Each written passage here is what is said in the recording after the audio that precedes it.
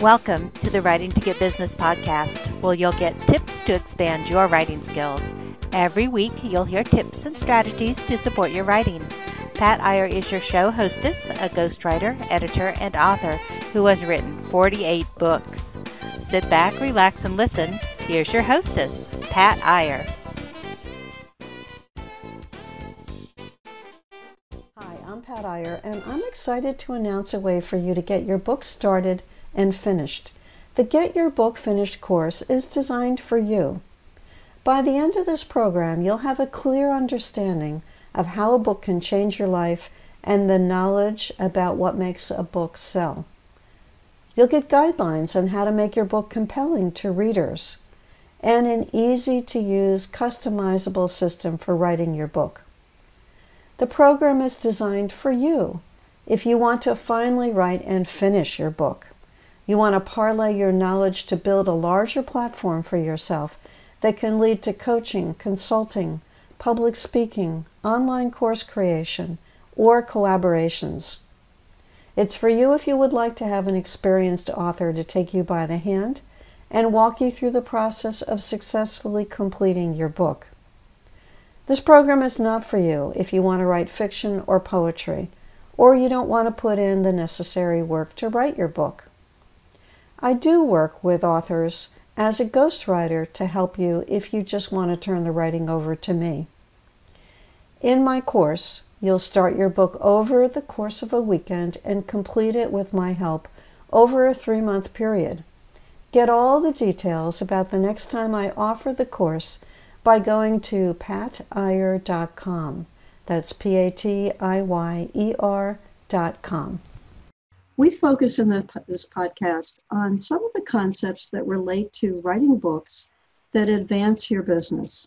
We've gone through some models of different types of books, how books are utilized, how they are available to create a platform for you to build your business.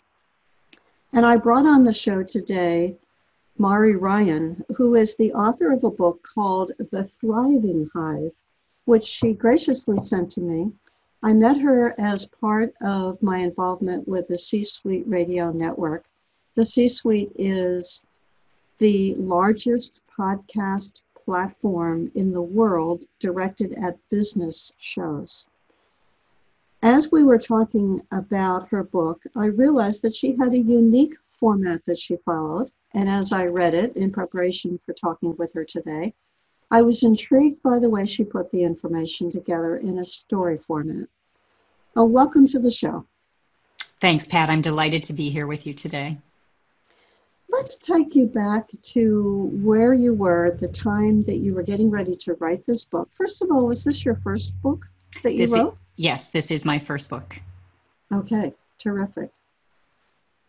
You could have taken many routes. Tell our listener, what is the general area of the subject matter that you consult on or you coach on with businesses? I'm a workplace well-being strategist. I'm working generally with organizations that tend to be larger, have 1,000 or more employees. And I'm working with them to help them create a culture and an environment in their workplace where the people will thrive. And when people thrive, the business thrives.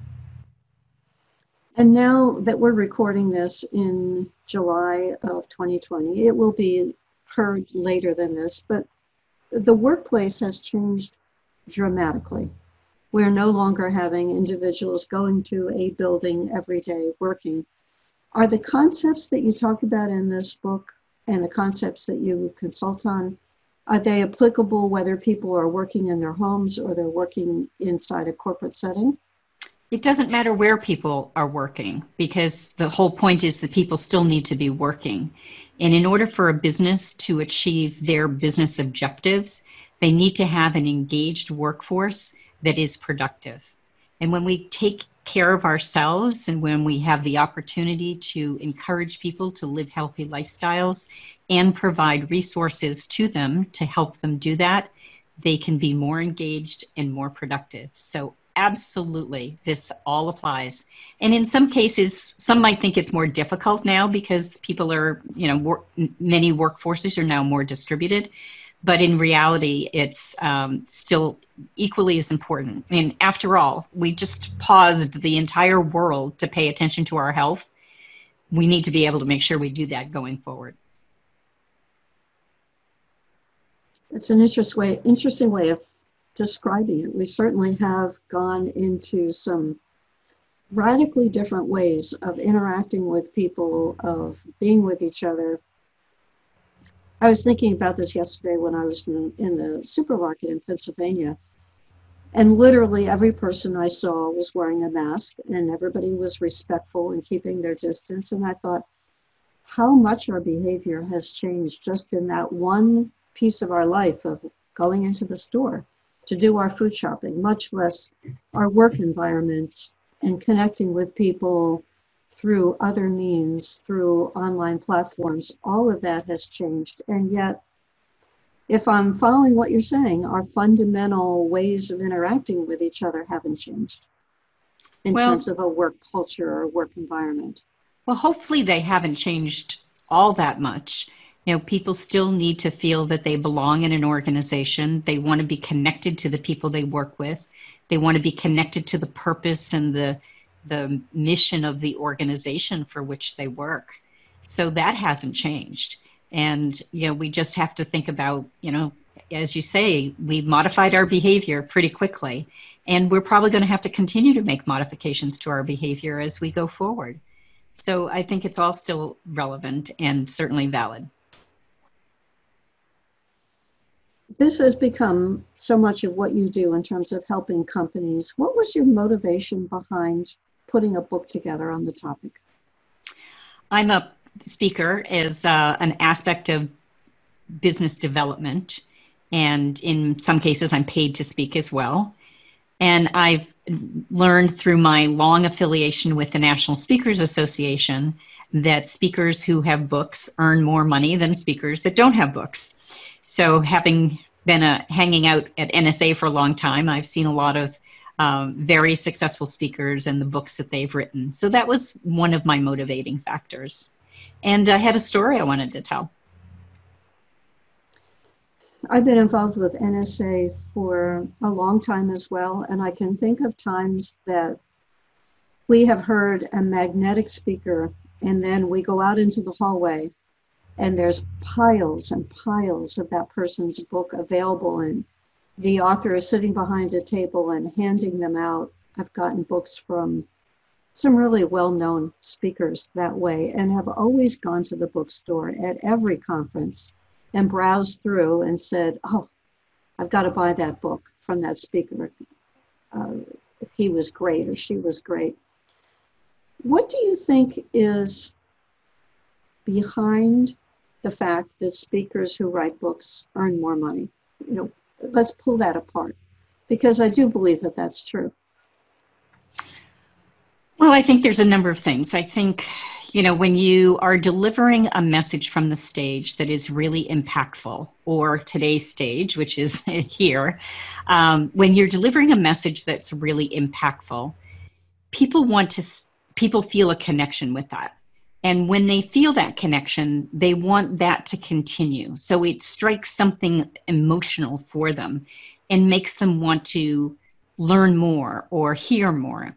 And this is where the add-on, element of the book can carry that into, carry that forth. And then it also gives them the ability to be able to share that, if it struck them personally or hit them emotionally, as we hope to do with our motivating stories, then they're going to share that with someone else. So you could take that book that I sent you and hand it to the next person and say, this is something you really want to read. It's a great story. And I think that all translates into dollars, because the more people are feeling a connection to what you're doing and to the message that you're delivering, then organizations are willing to pay for that, and people are willing to pay for their books, or the organization buys the book as part of your speaker deal. So that all translates to dollars. And when did your book come out in relation to where we are now? The book was published in the fall. In the fall of 2018, and then in the early part of 2019, it won a National Business Book Award. Hmm. So the timing of this was that when your book came out, you were able at that point to be on stages. We didn't get shut down from stages until about 6 months ago from when we're talking now, or February, March. Did you have situations where organizations bought your book for each person in the audience? Not at this point, but that is one of my goals. That's what I aspire to. And then tell us about the business award that the book earned. How did that come about? It was something I submitted my book as an entry for a National Business Book Award. It's called the Axiom Business Book Award. And they have about 25 or so different categories for the books. And it's a very well recognized National Business Book Award. So I submitted my book, and I was fortunate that Patrick Lencioni didn't write a book that year, and because I was in the category of business fables, and I won a second place award.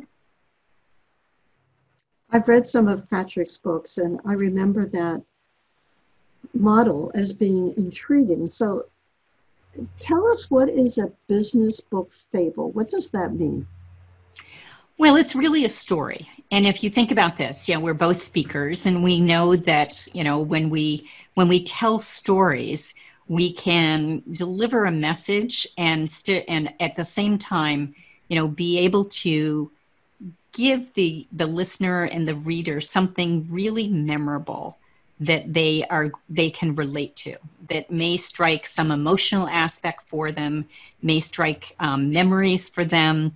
And, when we think about how messages have been passed in history, they're passed through stories. So stories are a very powerful way to be able to deliver a message. And I chose to use the story or the fable or parable, however you want to, whichever word you want to use, format, because I love to read. I read, 50, 60 books a year, and I love stories. And I thought, wouldn't that be a fun way to really be able to deliver some messages? If we think about this from a business perspective, Who Moved My Cheese, right, was a huge book that, for ages, everybody knew what Who Moved My Cheese meant. Well, that's a parable, right? So that's the way I wanted to be able to deliver the message in my story. Your story takes place with a woman who is troubled, who goes to visit a man who has retired and is a mentor and a business leader. And you use the description of a beehive with very functional, healthy behaving bees, and another beehive where there's some really dysfunctional behavior. What led you to think about using bees as a way to give the fable about functional versus dysfunctional organizational behavior? Well, it's a great question, Pat. Thanks for taking the time to read the book and for that thoughtful question. I was looking for that metaphor for the workplace. And, I could have just set it in two, fictitious companies or one fictitious company that went through a transition. But I liked being able to use the bees as the metaphor because bees are very interesting. And I will tell you that I didn't know a lot about bees before I wrote this book. So I had to do a lot of research around bees to be able to mostly, because not always, portray it correctly. But I also wanted to be able to show this contrast between the fact that what might be thought as a more traditional type of workplace, more command control, top-down driven, what might be considered like an old style of management that maybe doesn't work so well anymore today. And while that's a sort of a black and white characterization. Part of what you do in a story is these characterizations. You show this stark contrast between something that works well and maybe something that doesn't work so well. So the dive hive, which is the perhaps less desirable hive, characterizes that command and control type of behavior where people really aren't cared for and where everybody is just really working towards one goal, which is profit. It's all about the numbers. It's about making money. It's all about profit. And we've seen that that is a message that, at least, in many ways today, is we're hearing from many very influential business leaders that profit is not the only goal. Profit is an outcome, but it's not the goal. And by setting up these contrasting hives, where in the alive hive, where the leadership cares for the people, where they have a purpose that's bigger than just profit, it's creating an environment and a world in which the bees pollinate the plants and the fruits and the vegetables so that people have healthy food to eat. So it's tied to a purpose. And purpose is really a key element in the organizational story of being able to help people really connect to something that's bigger than themselves. I know that when you were giving your acknowledgments of the book, that you referred to the fact that you spoke to some CEOs. Mm-hmm. I think it was 10 people, in order to frame some of your thoughts related to the book. Were any of these CEOs the command and control type of people? Actually, they weren't. When I was interviewing CEOs, the questions that I asked them were, well, there might have been one. He actually was a former boss. So for the most part, they were really caring people who recognized that if they only focused on profit and didn't care for the people, they were probably not going to achieve their business objectives.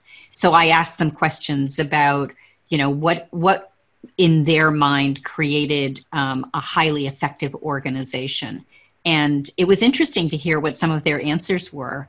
And a lot of the stories, there's some of the stories that they actually told me are embedded in the parable, and the ways that they manage and lead their organizations to really put people first. Then I'm assuming if you had the examples from them about what was really effective, you were able to flip that so that when you were describing the dive hive, you were talking about the antithesis of that behavior. Is that a correct assumption? Yes, absolutely. And in addition to which, with my own experience of many years of working in business and, the stories of, people I've worked with in my career, I think it's pretty easy to be able to create the dive hive characterization of leaders that don't care about people, that, will do whatever they can to, kind of use up the people and then push them aside and bring in the next round of people who will help them accomplish their goal of profit. So it's a characterization that has existed, I would say, in business for many years. So it wasn't that hard to be able to create that characterization. Mm-hmm. Have you ever worked in a dive hive, Pat?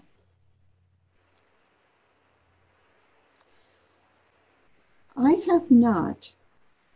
I worked for 7 years in a hospital where there was a great deal of forward thinking, a great deal of recognition of the value of having highly educated people on staff. I was director of staff development, my first job after I got my master's degree, and I came in with lots of knowledge from my program. I was just talking about this actually with another person, because one of the things that I learned about in graduate school was change management, which directly relates, I think, to what we're talking about. And I came across the term change agent, and I asked my instructor in my graduate program what that meant, and she said, well, why don't you look it up which is a perfectly good academic response because it forced me to go to the library back before we had the ability to sit at our desks and use computers. And I learned about change management. And when I took my first position as director of staff development, I spent a week working in the hospital. I was in charge of the nursing staff development. I spent a week working on each of the nursing units as a staff nurse. Took 6 weeks. And I took care of patients and I charted and I got to know the people. And those 6 weeks yielded me years worth of benefits because the staff saw me as somebody who could do the work, the same work as they were doing. They realized that I was there to learn and to get to know people. And I developed relationships that I could then build on throughout the 7 years that I was in charge of nursing education. It prevented me from getting into the mindset that I think is part of the command and control of do it my way. I don't really care what you have to say. Right. I know best. You don't know best. I learned how to listen and to absorb and to recognize everybody's perspective that went into making sound decisions.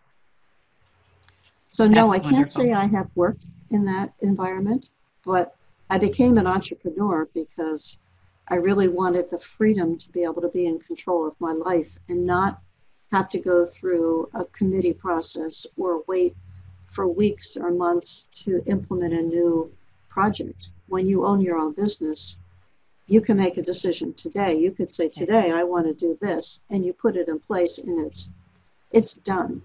But if you're part of a bureaucratic structure, that doesn't work that way. Right.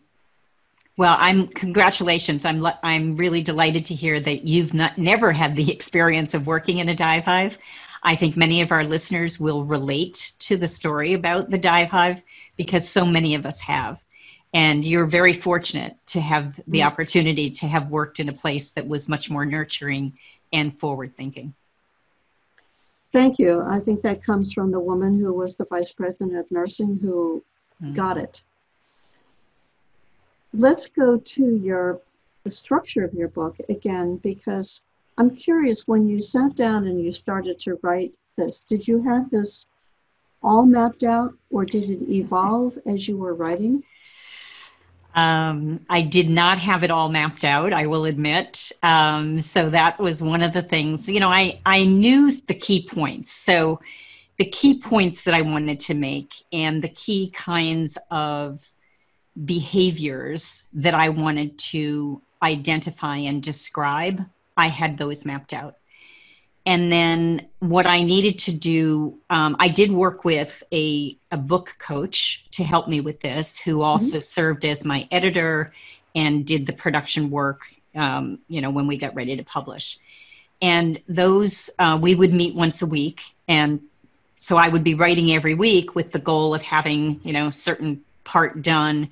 And we would brainstorm about, where do we go next? Or she would give me feedback on what she'd read. And that process, the back and forth, really helped me, build the story, identify, the arc of the story where it gets to a place where, there's a catastrophe and they have to respond. And we see the differences of how the two organizations respond to the catastrophe. So it really was a very helpful process to help with how to carry that story arc through and go back and forth between narration, a dive hive, and the alive hive. Interspersed with comments between the two human characters as well. Right. Who were carrying the story forward. Right. The narration aspect. Yeah. As you talk about the story arc, I realized that I was reading it. It didn't strike me at the time. I wasn't analytical enough to say, that's where the crisis occurs. Right. But you are right. As I got pulled into the story, I could see there were two very different ways that they were approaching that problem. One with the Alive Hive, where people were effectively problem solving and looking at the problem from all different perspectives. And the other where the queen was basically asleep and missing in action and not providing the leadership that the group needed. Exactly. There's the message right there. Well, we won't give away the end of the story for those people who plan to read Yes. Thriving Hive, that is your book. That the book is also available on Audible. As it's paperback and Audible and ebook as well. So we meet everybody's varying needs and interests and how they like to read. And one of the things I love about the Audible aspect of it, and having someone read you the story, is that it comes to life in a way. And the woman who did the narration for the audiobook, she told me afterwards, there's 80 characters in this book, and she uses some different voices, different ways of personifying the bees. So it's the characters. So it's really fun to listen as if our audience prefers to be listeners rather than traditional readers. That is a challenge. I mean, if in a book with that many characters, how could you alter your voice that many ways? She was fabulous. She was really good. Yeah. So, for those who prefer audiobooks to reading, then I'd highly recommend it. It's really fun. And it's short. It's 3 hours, it's under 3 hours on Audible. Mm-hmm. And I'll bet she had fun with that too. That's not the typical book that an audio narrator is asked to present. More like a novel. Novels tend to have lots of characters as well. Exactly. Or at least some novels. And she did a great job. I noticed that, and maybe I'm correct in this assumption, that this was a independently published book. Yes, it was. Picasset Press, is that how you pronounce it? Piequasset Press. Ah, okay. There's been debate, and some of our guests have talked about the advantages and the disadvantages of independently publishing their books. What was the driving factor behind your decision to do that as opposed to go to a traditional publisher? I think there were two things. One was timing, and the other was control. It would have taken a lot longer for me to shop the book, if you will, to a traditional publisher. My book coach had advised that the parable format is, less of something, less common and less typical for traditional publishers. And it gave us much more control to be able to, control the timing and get it out in the format that we wanted. It has illustrations in it, so being able to have all the illustrations, exactly where we wanted. So it was mostly those were the two reasons. I noticed the illustrations. They really got my attention. Did you work with an artist who read the manuscript, or did you tell the artist, this is what I'm looking for? Because they are quite distinct illustrations. We provided guidance. It was not a matter of reading the manuscript and then interpreting it. We actually gave the guidance of what we wanted to see in the illustrations. Interesting.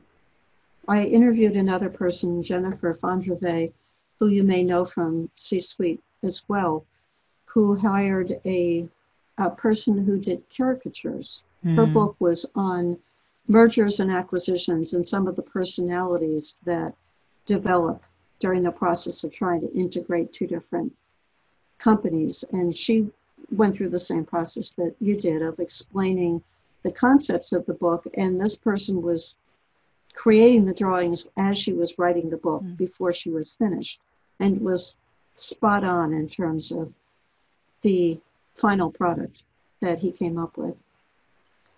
Yours, I think, really enhanced the book. Thank you. For sure. But what's next for you? Do you have another book inside you? That's always a good question. I sometimes think about that as to whether there's, another story that I want to tell. Would I want to write a more traditional book? I still contemplate that question and haven't determined whether that's the where I want to put my energy right now. Well, you know that Patrick has done quite well with his business fables. Those books have sold well, and he's done several that were in that genre that taught people concepts of management. Trying to think about when his books came out, at least 10 years ago, maybe 15 or 20 years ago. Mm-hmm. But I always think of him related to, yes, he's got that perfect example of putting a story together. Now I've got another model that I can point to, which is your book. Thank you. Any other points that you'd like to share, or any last minute tips that you can give a reader who is thinking about writing a book and is saying, you know, is it really worth all the work that goes into it? What would you say? Well, I think you have to really reflect on why you're writing the book. What's your purpose? Why do you want to do this? And if it supports that why, then I would say absolutely go for it. One of the things I found most helpful for me was having very specific designated times when I was going to be writing. So I blocked the time on my calendar. For me, I needed to do it early in the day. That's when my energy is highest. And I was able to complete my first draft in just under 3 months. And it was through that discipline of having the time designated, of being held accountable by having a book coach. So I think that's an important thing to think about. Not only was I, accountable to have something done by the time we met next, but I was paying this person. So, it was my money that I was investing. And that, I think, also helped me really stay focused. I tend to be a fairly self-disciplined person. So the focus and, being able to find the time to write wasn't that difficult for me. But it was really fulfilling, when I finished the project and when I was able to get feedback from the reviewers and other people that read the book. And then, of course, when I won a National Business Book Award, it's like, hey, somebody besides my mother really likes this. So it was fun and fulfilling. How can our listener find out more about you, the services that you offer, and order a copy of The Thriving Hive? Well, my company's called Advancing Wellness, and we can be found on the internet at advwellness.com. And you can read more about my book on our website. You can find me on LinkedIn. And the book is available from Amazon in paperback, ebook, and also available on Audible. And let me spell your name. It is M-A-R-I, Mari, and then Ryan, R-Y-A-N. And for those of you who are listening to this on our audio channels, the book is called The Thriving Hive. And for those of you who are watching this on our YouTube channel at Pat Iyer, you have seen me hold up the book, The Thriving Hive. The title of the book is the same, whether you're listening or you're watching. But I wanted to make sure that I was clear on the title because I sometimes forget that not everybody is watching our show, and it adds another dimension if you tune into our YouTube channel. Thank you so much for being our guest and talking about your book. And thank you to you who is listening to this, who's invested a half an hour of your time to get inspired, to get new ideas about writing books, to see what books can do for your business and how you can take an area of expertise and create a business fable, yet another genre of book for you to consider. It's important as you think about the message that we've heard today to recognize that one of the things that Mari talked about was the importance of having a business coach. A business coach who is helping you with your book, or also a book coach, is an individual who can help keep you moving forward, because it is so easy to lose your focus, to say, oh, I'll do it later, or I've got other priorities. And you've heard from Mari that a business book coach helped her stay on track so that she could get it done. I help people in that capacity as a book coach to assist individuals shepherd the book through the process from the idea to the completion and the publication. So if that is of interest to you, please be sure to connect with me through my website at patiyer.com. And be sure to listen in next week when we have a new topic, a new guest, or if you're listening to shows and binge listening, you'll find another episode queued up right after this one.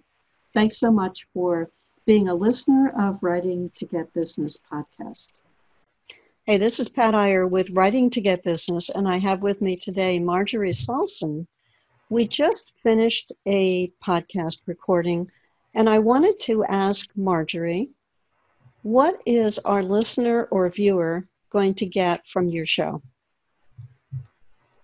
Well, Pat, perhaps if you're a writer, maybe the most important thing I share is how to totally avoid writer's block. And then how to use your subconscious mind to help you write, and how to separate out your creative side from your editorial side so that when you're being creative, you can tell your editor to shut up and stop interfering with your creation. Those are great points, Marjorie, and they are ones that people find to be aggravating because they can get into a creative mode and then all of a sudden their own instincts to do editing interfere with the writing. So I'm sure that people will enjoy your program. They'll understand if they've been doing any writing at all, especially if they're working on a book, how knowing these tips can make their process flow much more easily. And thank you for sharing what you just did on the podcast, and be sure to look for Marjorie Salson, Saulson. Look for her show on Writing to Get Business podcast.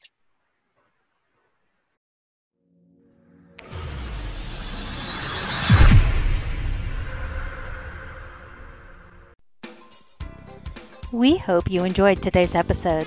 Check out Pat Iyer's resources for writers at writingtogetbusiness.com. That is writingtogetbusiness.com. Coaches, consultants, and entrepreneurs work with Pat so they can get more business by writing and sharing their expertise. Check out Pat's resources on writingtogetbusiness.com. This podcast is a part of the C-Suite Radio Network. For more top business podcasts, visit c-suiteradio.com.